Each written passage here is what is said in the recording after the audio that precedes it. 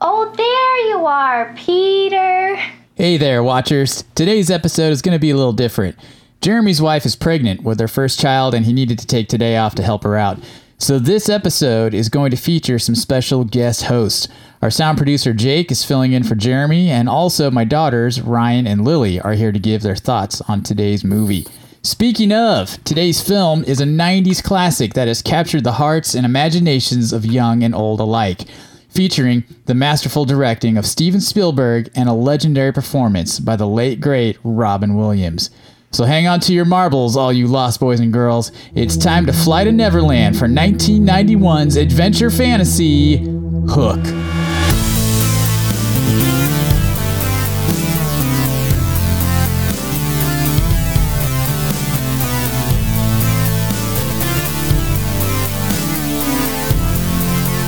Welcome to the Midnight Watch Podcast, the show where we discuss classic, cult, and modern classic movies.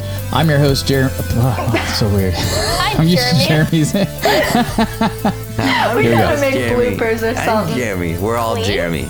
I'm your host, Josh Baruto, and here at The Watch, we try to review movies that are at least 10 years old and see what kind of impact they made or are still making on culture and the film industry. And just to give fair warning, we are heavy on spoilers here. We rate these movies in 4 categories. Number 1, the level of impact and success it had when it was released. Number 2, how relevant is it today? Number 3, our own personal enjoyment of this movie. And number 4, is it a midnight watch? Well, that's kind of a lot to go through by myself without my usual co-host. But I want to formally introduce our sound producer, Jake Colvin. Jake, welcome to the talking part of the show. What's going on, guys? Glad to be here. Very awesome to have you here. And normally you're behind the scenes and making Jeremy and I sound amazing. So it's cool having you here up front at the mic. It's not that much, but yeah, I'm glad to be here. I'm glad to be here. Awesome. And then I want to also welcome my 2 lovely daughters, Rhian and Lily. Thank you, ladies, for being on the show today. I'm super excited to have you here. Me too. So, Jake, do you have some facts to get us going with? Yeah, I got a couple things. I just want to make it straight right here that this movie is about fatherhood and about being a neglectful father.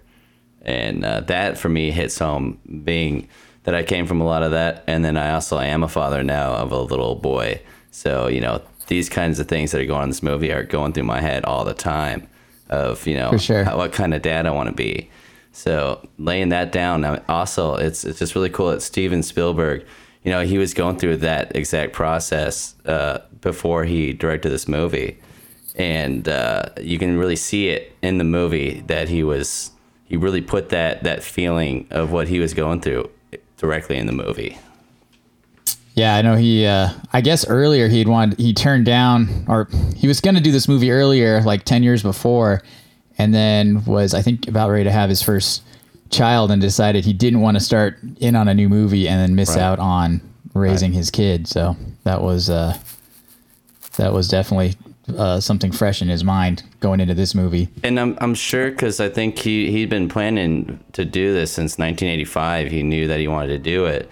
But I'm guessing maybe somewhere along the way he kind of, I don't know if other people were influencing him or what, but it was supposed to be oh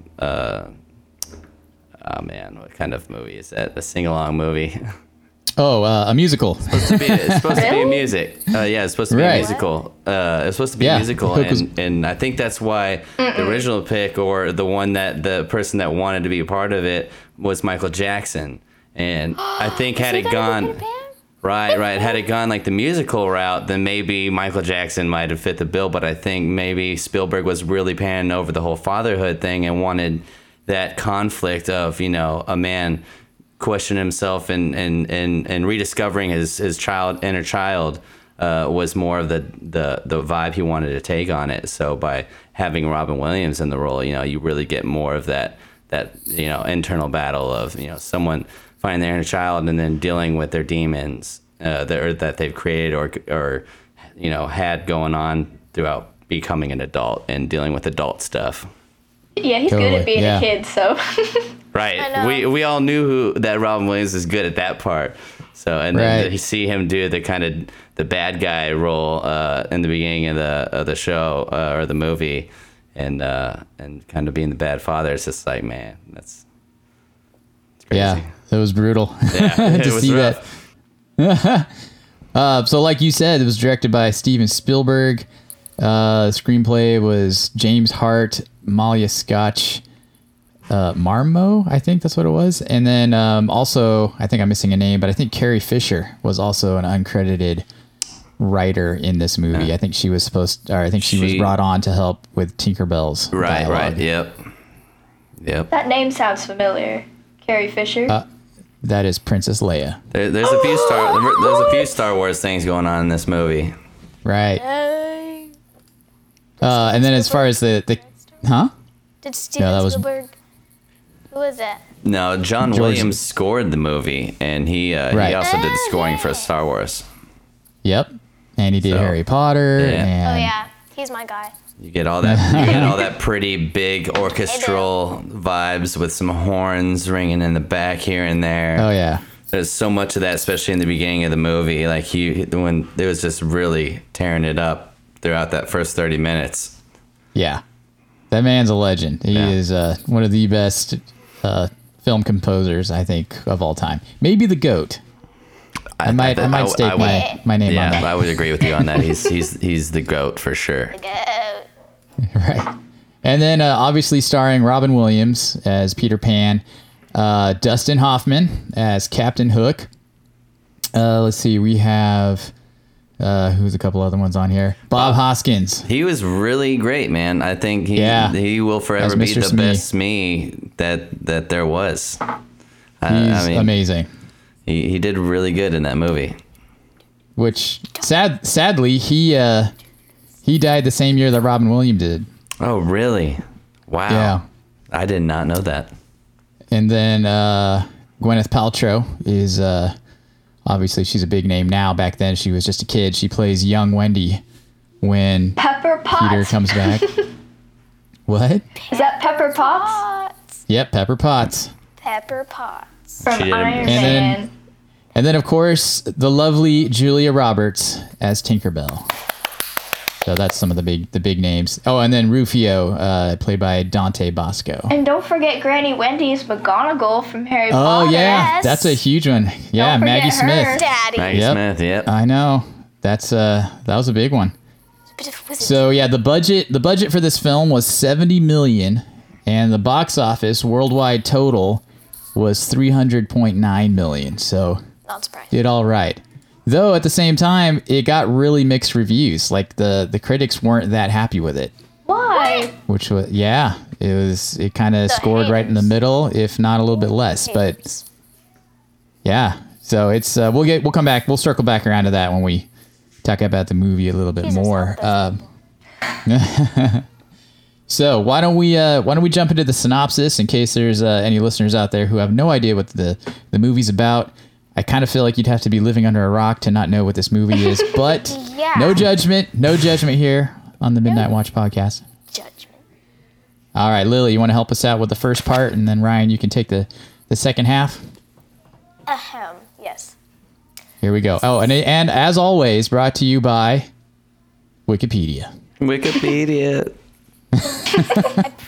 Successful San Francisco corporate lawyer Peter Banning is unaware that his workaholic lifestyle is straining his relationship with his wife Moria and their children Jack and Maggie, even though he loves them dearly.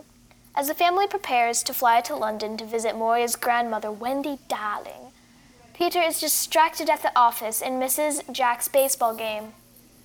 In London, Peter, Moria, and Wendy attend a charity dinner in Wendy's honor, leaving Wendy's old friend Tootles and her housekeeper Lisa to watch over the children. When the group return, they find the house vandalized, the children missing, and a ransom note written by Captain James Hook. Peter involves the authorities, but Wendy insists that only he can save Jack and Maggie, claiming that Peter is really Peter Pan. Peter sadly refuses to believe this, and while drinking in the nursery, he encounters Tinker Bell, who uses her pixie dust to bring him to Neverland.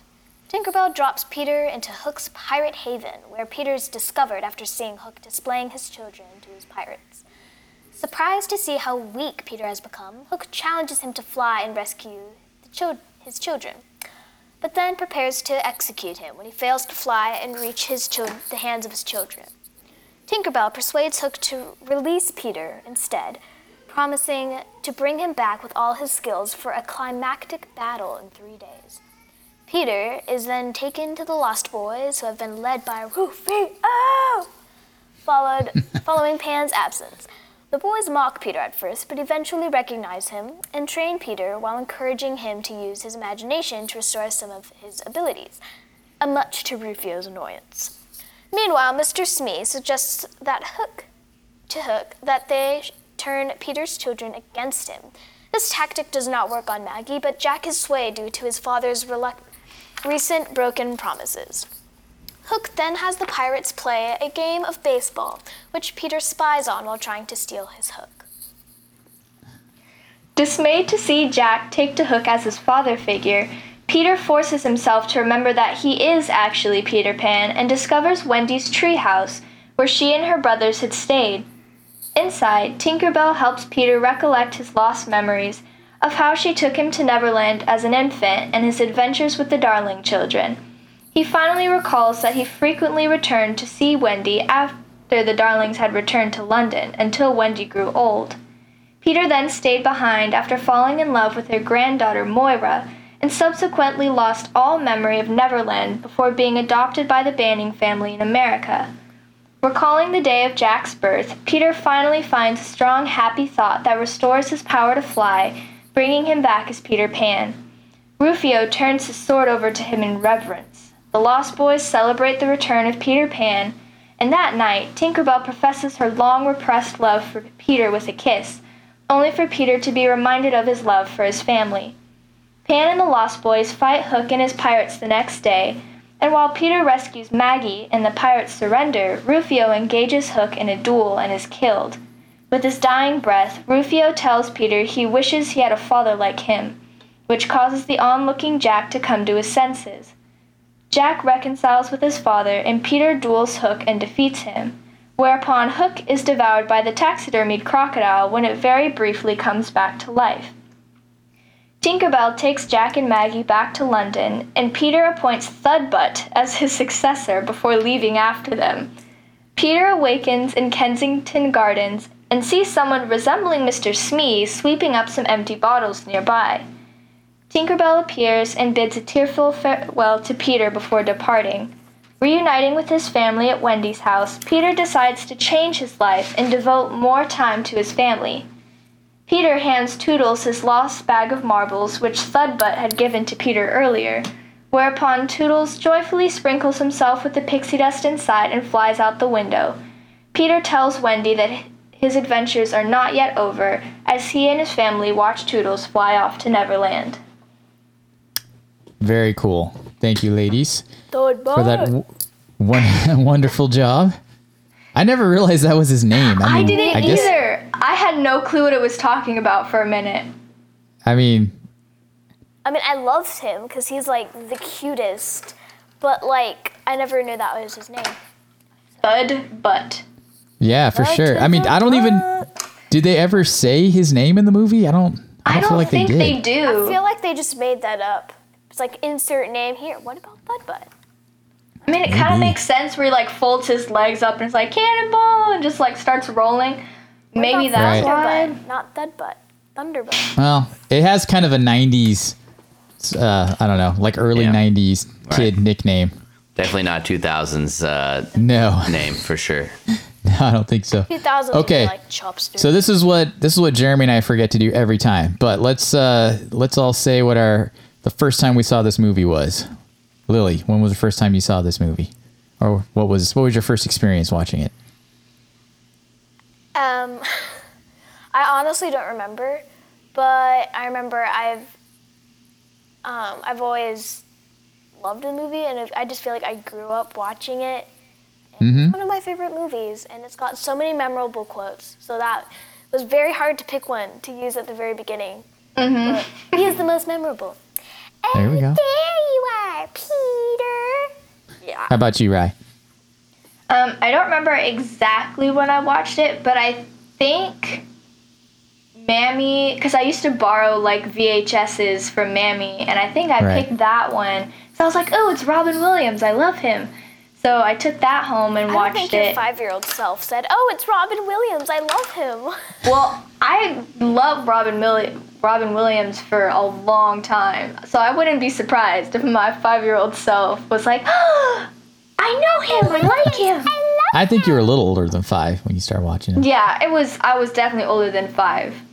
And Jake, how about your first experience with this movie? I mean, I don't totally remember the first time, but I do know that when I was younger and I watched it, I just remember really love seeing that dynamic that Robin Williams plays once again, where it's just like, man, this guy's like really lost in his business and his devices and whatnot, and then you find him discover his inner child again. I definitely connected that with my relationship with my father, and that was like a huge reason of why I ended up loving that movie so much. So and even as a kid, that totally grabbed you? I remember feeling that. Yeah, I remember feeling that being related to me for sure. And and just the adventureness of all of it after that, on top of that, just like the sets and everything. I just loved that vibe. It was really cool, all the props and stuff, the costume design. I just thought it was a really pretty movie too at the time. Yeah. This time around, the more and more I watch it, the more I start seeing little things here and there, but I still love the movie. Yeah, totally.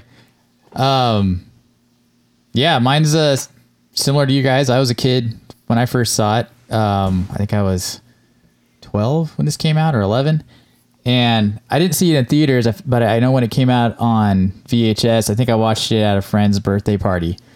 And that was the first time I got to see it. But yeah, it blew me away. I remember thinking this was such a cool movie. I don't know that I was super familiar with... I guess I knew who Robin Williams was, but I don't know that I had seen a whole lot of his other movies at the time. Because pretty conservative upbringing. We didn't watch a whole lot of modern movies. Was that one of the homeschool movies you were actually allowed to watch? No, I wasn't allowed to watch it. Taxidermied crocodiles, man, eating people. Not allowed. It's not Christian, man. It's probably too much bad language in it, probably. People getting stabbed too. Yeah, no, there's so violent, but that's why I was at a friend's birthday party, so gotta be polite. Gotta watch the movie. Parents don't need to know. That being said, watching it this time around, towards the end with the battle and seeing the kids, fling balls all over the ground and squirt, paint at grown-up men, I'm just like, I don't really think this is taking these guys out, but it seems slipping like they're slipping on bananas. Right. I just found it, very, very peachy. Yeah, it's very like old school Nickelodeon. Oh yeah, like with slime and just crazy stuff happening. The chicken egg launcher thing. Definitely. Yeah. That type of stuff. But I remember when it came out, I remember there was like a video game. I remember there was a whole huge toy line that came out. Whoa, wait. So I just remember for kids, it was a pretty big deal. What? They had a video game? Yeah, they had a video game on Super Nintendo and Sega Genesis. Can you still get that? Probably on eBay. You could probably find an old version of it. And then Jeremy actually texted me his thoughts about the movie because he watched it also, because we originally were going to do it together. So this is what's interesting is Jeremy didn't watch this movie until like this week. He didn't see it when he was a kid. Yeah, he totally missed out on it, which shocked me because I saw it as a kid, and then I had, you girls watch it as you were growing up, and so it's just kind of been a part of my life. Poor Jeremy. Poor Jeremy. All right. Okay, get ready for this. Brace yourself. So Jeremy says, I tried to watch this movie years ago, but this was the first full time watching it. It was 20 minutes into the film before I was intrigued when the hook cut on the wall led up to the children's room. But it was over an hour and a half before I started to enjoy the movie. He was very surprised. I know. Yep. Hang on. Hold on. Says, when you have Robin Williams, Steven Spielberg, and Peter Pan mixed together, it should have been a no-brainer of a blockbuster. But this is the first Robin Williams movie where I was legitimately bored almost the whole time. Hold on. I'm sorry. I'm sorry. Hold on. Wait. Let's let him finish what he was saying here. He says, honestly, this is a terrible movie and should have been rewritten majorly before shooting. So you want Michael Jackson to be I gotta go. I can't. He says, sorry guys, but the heart wants what the heart wants. Don't hurt me. I'm glad he was very honest about it, and I can totally understand where he's coming from, too. Maybe that's really why he's not here today. Yeah. Maybe that's why. I don't even got time for this. He was ashamed that he was going to get torn down by his nieces. Well, I'm actually super excited because generally on this show, we tend to feel fairly close on how we feel, how we like movies or dislike movies. We're usually pretty similar in our taste. This is the first time where I feel very strongly one way and he feels very strongly the opposite way. Of all the cheesy movies y'all watch, this is the one that has the most disagreement of all the really cheesy movies. Okay. I don't know, guys. This is history. This is a Midnight Watch podcast first. Okay. So we're talking like people like Doctor Strangelove fighting like people talking about we've got bigger guns than you. No, you don't.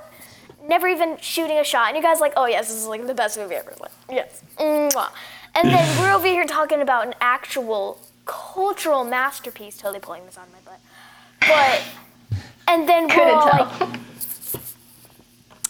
well, it didn't keep me interested. It's like. So the funny thing is, going back to the reviews, when this came out in, when did I say, 91. So when this came out in 91, all the like top movie reviewers gave it a very mediocre, if not a poor review. Mediocre? Yeah. And even now on Rotten Tomatoes, which is where they still, you guys know what that is, right? Yeah. Okay. Where'd my little thing go? Even on Rotten Tomatoes right now, it rates at a 29%. So that's pretty low, which is surprising. Ridiculous. But I'm not speaking good news. My face is like melting and like. I know. I'm sorry. Lily's face is like so much shock going on right now. You can't see it. But anyways, but the audience cracking my childhood. Audience score though rates it at a 76%. So it definitely shows that even though the critics didn't care for it over time, it's still grown in popularity. But at the same time, we also got to look at it had a budget of 70. They just want to make fun of movies because that's all they want to do. Nobody cares about what the critics think. Nobody cares what the critic says. But remember, this movie had a budget of 70 million. It made 300 million, so it did really, really well money wise. I guess obviously a lot of people. Happiness, I guess. A lot of people went and watched it, but the studio still kind of considered it a bust. But that being said, it's got a huge cult following now. I mean, we're not the only four that really love this movie. I was really surprised that Jeremy didn't like it, but so get your pitchforks ready because I'm going to kind of side with him here just a little bit. I've got a torch. So, all right. Hold on. I gotta hear what you gotta say now. If it wasn't for the father-son dynamic and I think Spielberg's feeling of what was going on with him and how he kind of put that into the movie, I can see how I definitely wouldn't have been into it, at least this time around, if I watched it for the first time. Just because I felt like there wasn't a lot of character arcing as much as I would like to see, at least nowadays with my mindset and how I view stuff. Like I was thinking a lot of the time while I was watching this movie, like, man, this would be really nice redone as a series where we could get to see things pan out longer over really time. Flesh out the characters. Because the whole montage of him becoming Peter Pan, it was kind of slow in some ways, but then like as soon as he learned how to fly, it was like, boom, you're Pan. Him learning how to sword fight didn't really take a long time to come around. And even watching the sword fighting scenes were very cringeworthy for me. Like they were lacking dramatically. That's one of the things the critics really, ripped apart. You could see it, but it still kept it. Movies because they can. It still kept it it still made it like a fun movie, but I mean, as an adult watching it, I'm like, yeah, they could have really hashed this out a little bit better. But see, so I totally understand that point of view. But like I said, the father-son dynamic still makes me love that movie. I feel that the whole time. What do you got, Ryan? But then there's adults watching it, but they're grown up, you know. And then there's kids watching it, where it's like, oh my gosh, not saying thing in the world. Yeah, not saying that adults can't have a big imagination, but as a kid, when you're watching this, it seems like it's awesome having like a child mindset watching that. Like, I think that could be a difference too. Like, if the critics were children watching this, They'd be like, yes. that's a fair point too. Yeah, I think it definitely works. I do completely agree with Jake. If it wasn't like, well, let me start with, as a kid watching this movie, it definitely, the absentee father part probably didn't quite stick with me as much as I was caught up in, the color and the action and energy and whatnot, which for the time was, appropriate. It wasn't that goofy. Obviously, if that's how I watched it now as an adult, I think I totally would have been with Jeremy and been absolutely bored if it weren't, like Jake said, for the strong father angle that's happening. I mean, that's the meat of this movie. So really as a father and as an adult and as a father, that is still just so, punches me in the gut every time I watch this. Right. But yeah, you take that element out of it and it's nothing. Yeah. It's nothing. So I totally think it is two things. And I think that's why when I was a kid, I loved it. You guys are younger and you love those other elements as well. And there you have it. So. I did notice, though, when I watched it again, that I remember it seeming so awesome. Like, all the CGI and, well, not even necessarily CGI, but all the, I don't know what you call it, but watching Special it again. Effects. Yeah. Watching it again, I was like, oh, it's really not that great. Like, it's really bad. Like, Peter Pan's probably laying on a green table while he's flying, like. Oh, yeah. But, well, you're right. It's actually, there wasn't really a whole lot of CGI. It was a lot of, like you said, there may be a green screen, a lot of actual, most of that film was shot in giant studios, giant sound stages. So it really was very old school in that regard. Oh, yeah. And I love that vibe too. Like, I love that vibe, but now adult self also just kind of like sees so much of that, it's hard for me to even enjoy the story too sometimes. So I was like, you can get lost in the lack of special effects or. For me, I really enjoyed this movie because, again, I really like it. But I did have one question, and this was me just picking out like anything that like confused me. And so it's probably gonna sound horrible because I'm horrible at explaining. But here we go. Give it your best shot. So if Peter Pan got to Neverland as an infant, and you never grow up in Neverland, when he first meets Wendy, he's like a teenager. And so it's like, when he goes to see Wendy, he's not going to age like 15 years. This isn't Jack, wrong movie. Like, how? How does he grow up from being a baby in Neverland? Yeah, to become a teenager. My theory was that, like, you can grow up to a certain age and just stop growing. Or maybe he just did that much traveling from Neverland to, I don't know, reality, the real world. Right. He was doing a lot of window opening or going through windows. And I'm but sure you're saying every time when he came through, he aged. But you're saying before the first time, Lily, from when he was a baby to when he first started leaving Neverland? Yeah, when he like came to see his like parents or something, and then he flew into a window, and then like Wendy was there. Right. So the first time he left Neverland to see Wendy. Yeah, he magically becomes like a teenager. I guess like you don't want like a little baby flying around and like. Right. Well, I think that's a good enough reason why maybe you grow to a certain point. Like the epitome of childhood is probably in that 10 to whatever age of innocence, right at the edge of the age of innocence, right before becoming a full-blown teenager or a teenager that's trying to be an adult. Yeah. Another thing was that I'm a big person that loves reading books, and there's one book by Liz Braswell. It's a twisted tale where like the tales are like a twisted, but it was called Straight On Till Morning, and it was what if Wendy first went to Neverland with Captain Hook, and it's an amazing novel. And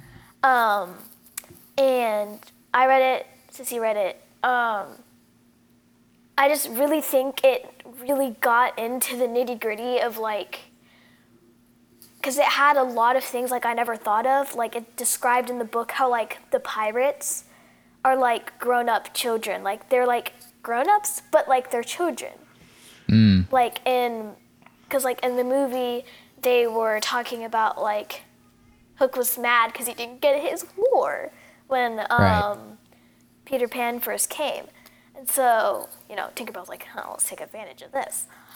But so yeah, I was talking about how like they're playing with guns and like it's how like how so kids would adults as with the mentality of kids. How you're stealing my notes. I was gonna say that. Wait a minute. Oh, sorry. It's all right. We talked about it beforehand. See, that's the thing. That's the secret with podcasts. When you know you're going to be on a show with other people, you can't tell other people what you're going to talk about because then it's not fresh. Did you have something, Ryan?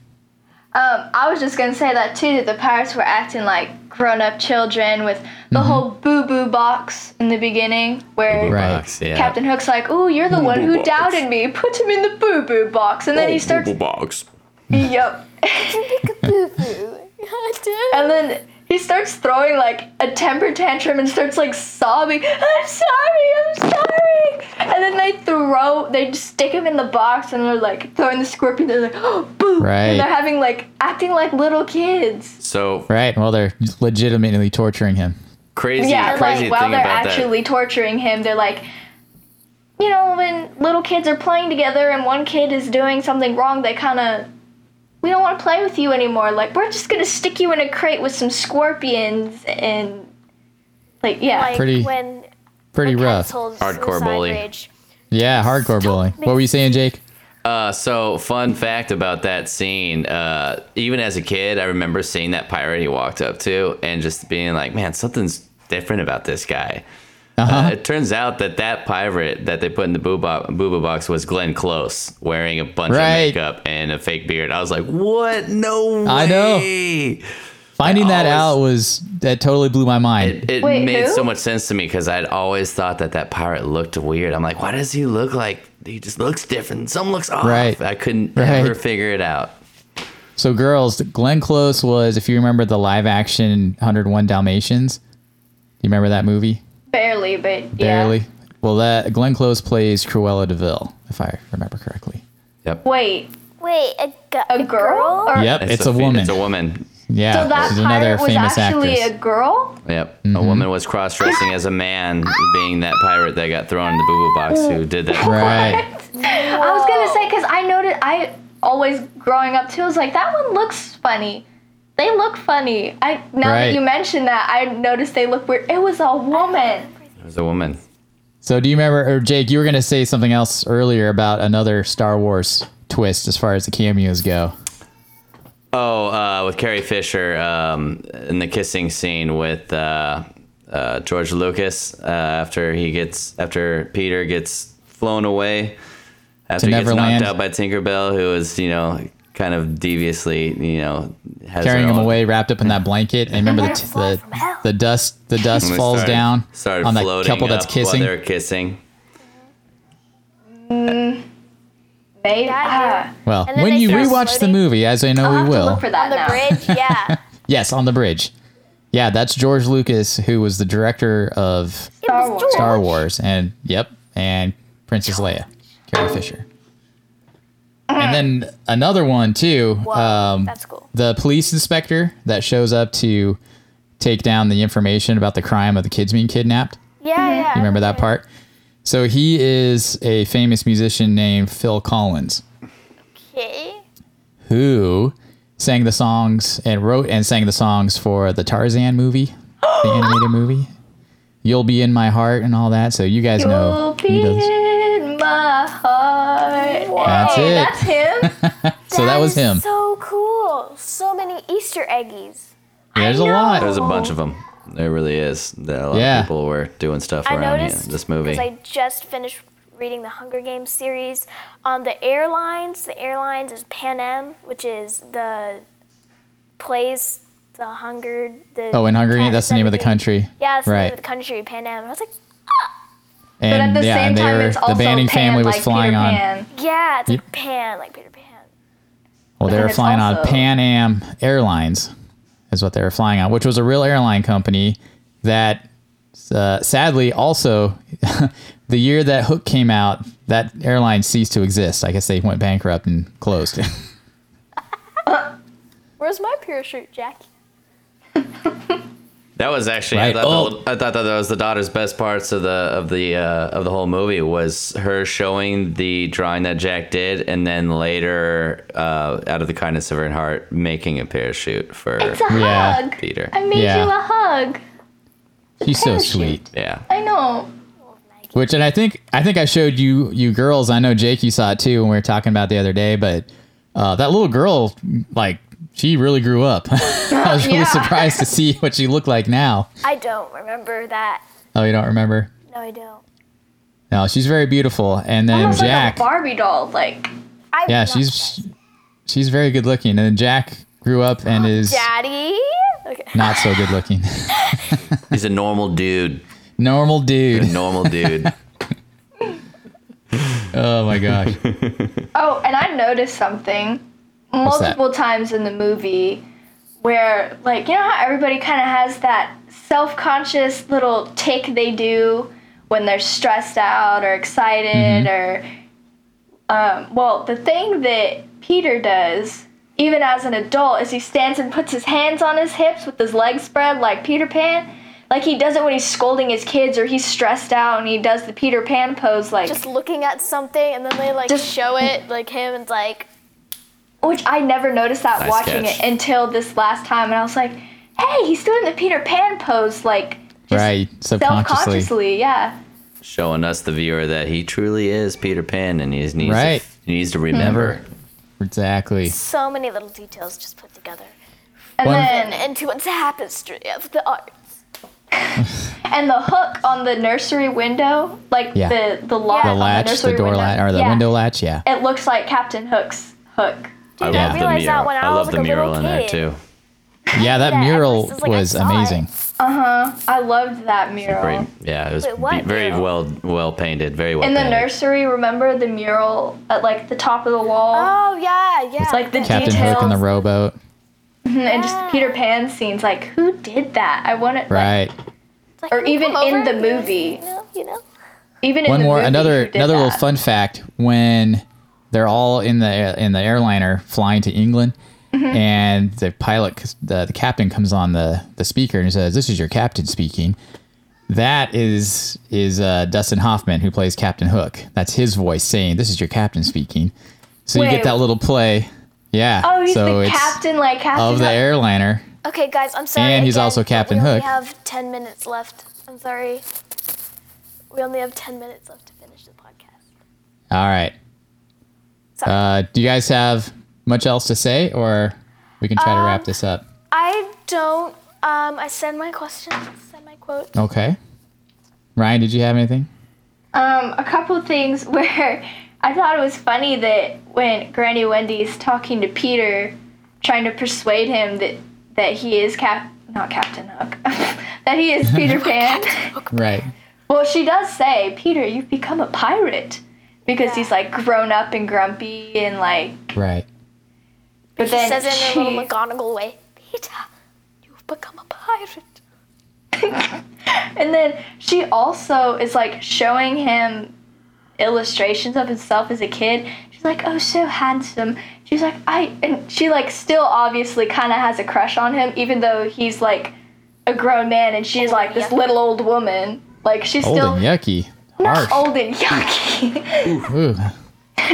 But All right. she's, like, caressing his face, and it's like, oh, I remember. And then he's like, Granny Wendy, and she's like, oh, sorry, dear, and just kind of pats his cheek. It's like, that was a long time ago. I was Right. like, that was awkward but funny. Part of me wonders, like, because you never age in Wonderland. Wrong movie. In Neverland, like, when was he born? Like, how long? I know. Like, Well, is he, like, from the somehow he 21st was- Or, like, from the 21st century. No. From, like... Well, that's the what they allude 17th to century? in the movie, was that he was born here in our world and then somehow was taken to Neverland as a From- baby. Tinkerbell. by Tinkerbell, or Tinkerbell. she found him. I don't know. He's a foundling, which is babies that just end up places, I guess. I don't know.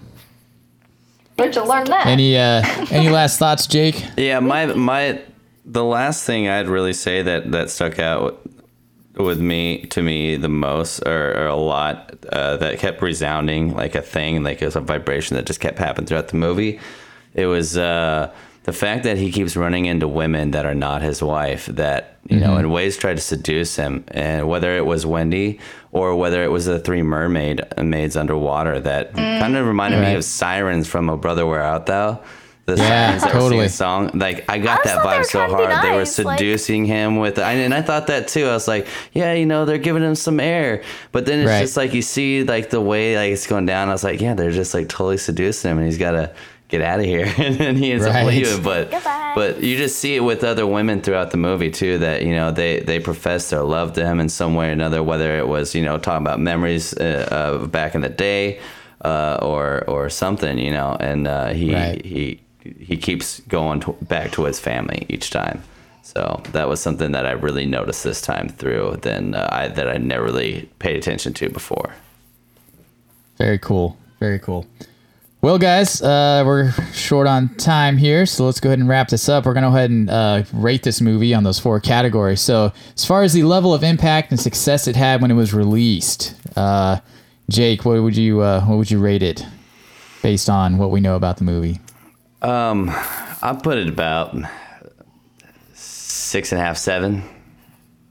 So we'll give it a C plus kind of a rating. Yeah, C plus, B minus, somewhere around there. I would agree, considering how the critics were kind of harsh on it. So yeah, that's probably fair. How about you girls? What do you want to weigh in on that? I would give it an A, but that's my personal enjoyment. So. Well, that's personal enjoyment, right? But for when it came out, how do you think it rated on an A through F scale? Oh, when it came out, like the first time? I mean, I don't know. I don't think I was born when it first came out. I'll just stick with you guys, because I think... Yeah, I'll stick with you guys. I wasn't there. I think you know what you're talking about. Oh, wow. Thank you. Yeah. Okay, and then how do you feel like it does today? Definitely feel like it's how relevant better. do you think it is today?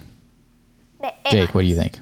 I think it's super relevant as a story. I mean, like I said, you know, I've picked up on a lot of extra things as a man, as a grown man, and as a father that I never would have noticed as a child.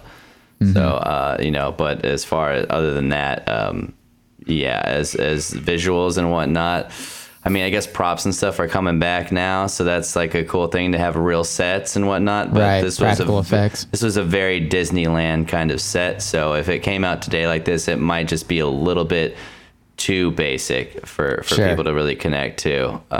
So, you know, I can't say that it would really stand out that well. Right. Yeah, I think as I don't know, I guess as a modern cult classic, I would definitely give it, I'd say a B. Because I think I feel like most people that I talk to about it, other than Jeremy, I feel like most people have pretty positive thoughts about it from when they were a kid, and it was something they enjoyed, and then they still at least have a nostalgic vibe for it, if not the relevance of the story hitting you as a parent. So I would give it a B. How about you girls?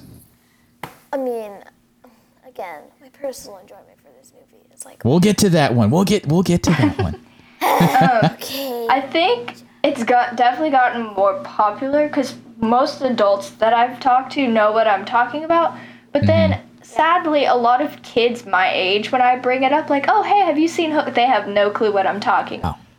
Okay, and then let's get to personal enjoyment. Here's the big one. Jake, what do you rate it? Personal enjoyment. I'm probably going to give it an A just because, man, I love this movie, you know. As simple as it keeps getting in many ways for me, I still love this movie. And I watched most of it with my son, and he sat and watched it. He watched most of the whole movie. So, you know, he loved it. You know that's good for a 3-year-old. If you can get a little kid to sit through the majority of a movie, it must be good. Even parts that I was thinking were going to be a struggle for him, he just kept, you know, the colors were really getting at him. And especially towards the end, all that chaos, that was fun. Right. Yeah, absolutely. Yes. All right, girls. Lily, personal enjoyment. Here's the rating we've been waiting for. Like beyond A+. It's oh my goodness, the best movie that I remember. I mean, we've seen it and be like, oh, it's like every time we're looking for something. Like I've never been hooked out. I've always like sissy. I'm bolted out. But like I've never been able to not enjoy it. To overwatch it. Gotcha. How about you, Ryan? Watch it. I'd say an A too. It's really good because Robin Williams. A? Yeah. No, I also give it an A. It definitely hits me in the feels nostalgically as a kid, and then also as a parent, big time, a father in particular. All right, guys. The big final question: would you consider this a midnight watch? Yes or no? What does that mean? Would you, if this movie came on in the middle of the night? And like in the middle of the movie, would you sit up and want to finish the movie? Or if you knew it was coming on, would you want to watch this movie? Oh, yeah. Oh, yeah. 100%. Yeah. I mean, and a yes kid, from me too. I could see it coming on at work too, working late at night, and it coming on and be like, oh yeah, this is cool. Right. That's one that's interesting at any point, and every scene is. Yeah, you could jump in at any scene and be. There you go. All right, guys, that's about it. And we're going to wrap up today's episode with that. If you would like to check out this movie, me and the girls own this one. And Jake, I think you rented this on. I didn't. It was on Prime for me, but I don't know. It was on Amazon Prime. Yeah, I don't know if that was through Showtime or not, but it was just playable for me. Awesome. So yeah, go ahead and check it out. It seems to be streaming on either Prime or Showtime. And thank you guys for helping me out with Jeremy taking the night off to be with his pregnant wife. So thank you so much. It's good to have you guys. We'll have to do this again sometime. Yes. And I was waiting for you to ask me. Do you want to come on the show?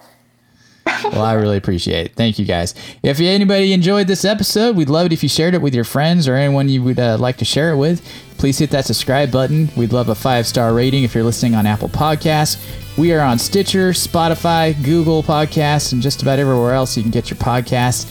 Hit us up on social media. We're on Facebook, Instagram, and you can email us at themidnightwatchpodcast@gmail.com. So thank you, everyone, for listening. Have a great week. And as always, keep up the watch. Love you, Watchers.